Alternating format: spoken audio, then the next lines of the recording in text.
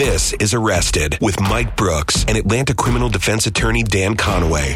Welcome to Arrested with your host, Mike Brooks, and criminal defense attorney Dan Conaway. We covered what the criminal justice system was, or what it is, and how big it is. You know, we always hear, and we even heard during Judge Kavanaugh, the confirmation hearings, over almost 40 hours of testimony and questioning by the United States Senate Judiciary Committee. We heard one thing come up all the time, and that was due process. What the hell is due process? You know, what is it? What makes up due process? And what does it really mean, Dan? That's a great question. All right. So let me try to explain. Try to break it down. I'm gonna try to break it down for us commenters that really we hear about it all the time, but what the hell is due process? Let's try to keep it simple. Exactly. Okay. That's for me. You need to do that. Okay. So when you think of due process, you have to think first and foremost of our Constitution, and it really does start there. You have the Fifth Amendment and you got the 14th Amendment. Both preserve our rights to due process. Okay, one with respect to the states. One with that's the 14th. The other with respect to the federal government, that's the 5th.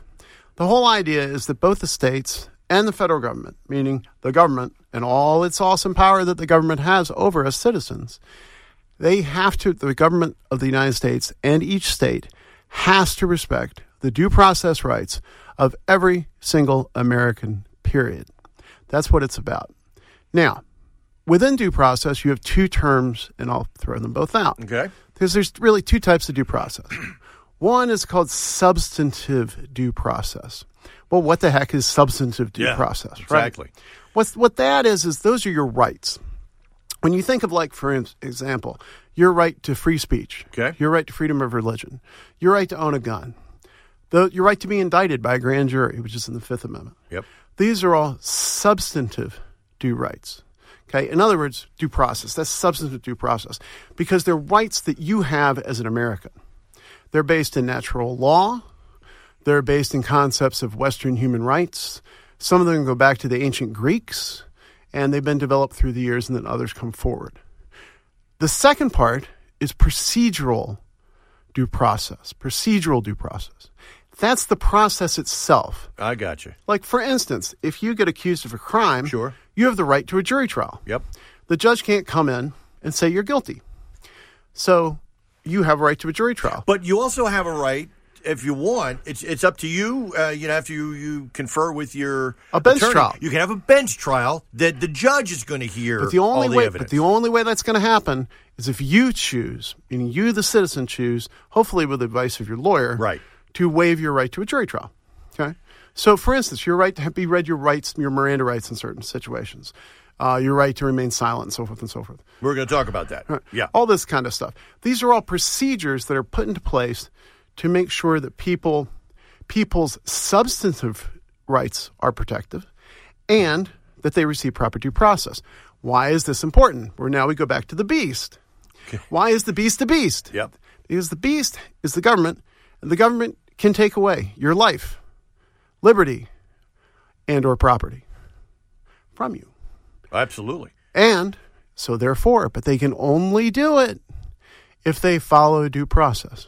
And let me give you a couple of examples of what we're talking about. One of the earliest examples of due process is talked about in Magna Carta.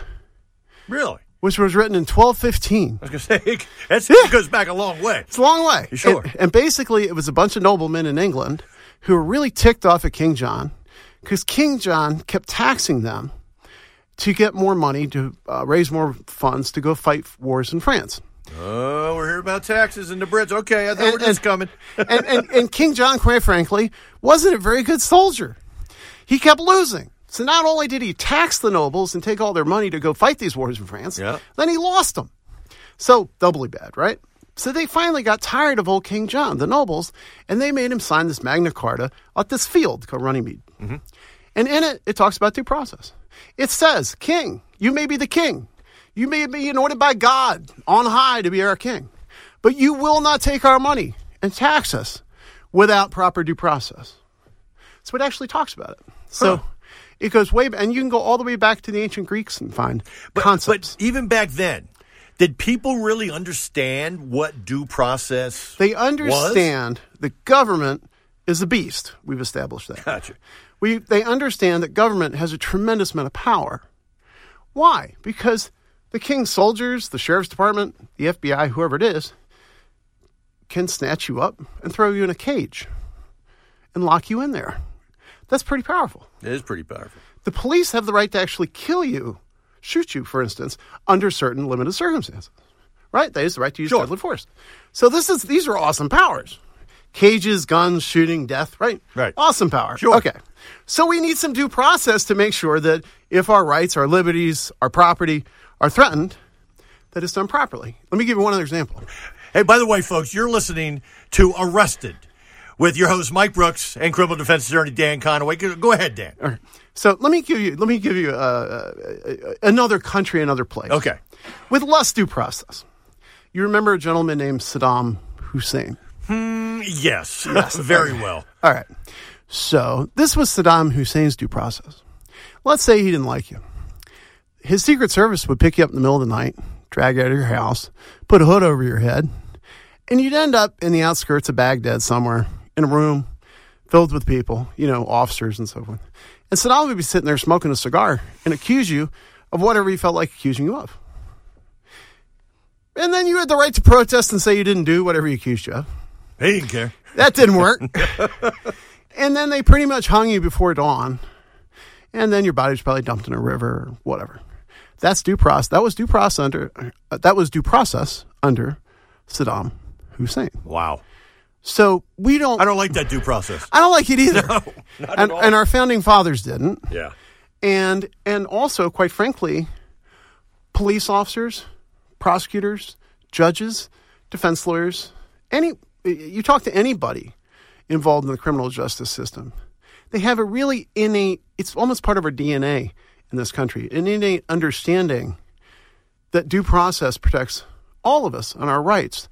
And so it's very much respected by everyone in most circumstances.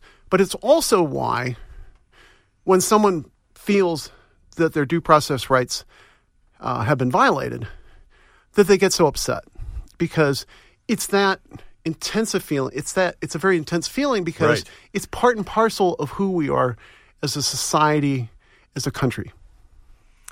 And due process, from what I'm hearing, it starts from the time, unfortunately, you get arrested, from the time you're arrested till the time, if you're found guilty, that you're sentenced. But the due process even goes further than that. It goes all the way into the appeal process as well. Is that pretty accurate? That's accurate. And one of the things that I talk about in my book, Arrested: Battling America's Criminal Justice System. That's a great book, by the way. If you haven't picked it up, is it on Amazon? It's on Amazon. Okay, great. Definitely. It's by Dan Conaway, Esquire. So when you talk about sort of the rights and the protection, all this stuff, what I talk about in the book is that it really is a soup to nuts process where it does start when you're arrested. Yeah. If you're arrested or if you're charged, and actually it begins even before that many times, especially in the federal system, where you don't get arrested, but you become under federal investigation by the FBI or another organization associated with the federal government. So it's a due process is always there and is always part of everything. One of the things about the respect of due process and doing things right, one of the reasons why it's so important is that it allows whatever part of the criminal justice system a person's interacting with at that point, whether it's a police officer or whether it's an FBI agent with a search warrant for their business at their front door. They usually come between 5 and 7 in the morning, when you're in your underwear. You're standing there drinking your cup of coffee and boom, boom, boom, search warrant. Oh, God. But it doesn't matter whether you're interfacing with a judge or whomever. Due process defines the rules of the game so that everybody really knows what to do. Yeah. Including, and both sides have to know what to do. Absolutely. Right? The defense has to know what to do. The police have to know what to do. And I've had police officers tell me, for instance, like when you talk about Miranda rights. Sure. They actually like Miranda. because it gives them a set of rules to work through. They know what to do. It's the same thing being a criminal defense lawyer. When you're in the courtroom, or when you're filing a particular motion, we want to know, what rules are we supposed to follow? Judge, what rules do you want us to do? How do we do this here? Same with prosecutors. Without due process, it's like trying to play a baseball game or a football game without any rules. Yeah, exactly. And, you're not going to get anywhere. So it's an essential part of the process. It makes it fair, protects your civil liberties. It's from soup to nuts. But also, without it, you would have utter anarchy. And anarchy doesn't help anybody. No. Total chaos. Yes. and that definitely isn't something you want. It's interesting too. In the preface of your book, Arrested, you said, as a practicing criminal defense attorney for the past 2 decades, I wrote this book for 3 groups of people, and I think those are the people that we're talking to on Arrested on the New Talk 106.7. People who have been arrested, who are the targets of criminal investigations too. People who believe that as good, decent, law-abiding citizens, they and their loved ones could never wind up in the first group. And anyone who wants to know more about how America's criminal justice system really works. And if you want to know how the criminal justice system really works, well, that's why you're listening to Arrested at 8 a.m. every Saturday here on the New Talk 106.7. Well, Dan, we've talked about due process now. Next, coming up, I want to talk about rights. Everybody goes, I know my rights. But do you really know your rights? We're going to be talking about that with criminal defense attorney Dan Conaway and yours truly, Mike Brooks, on Arrested on the New Talk 106.7.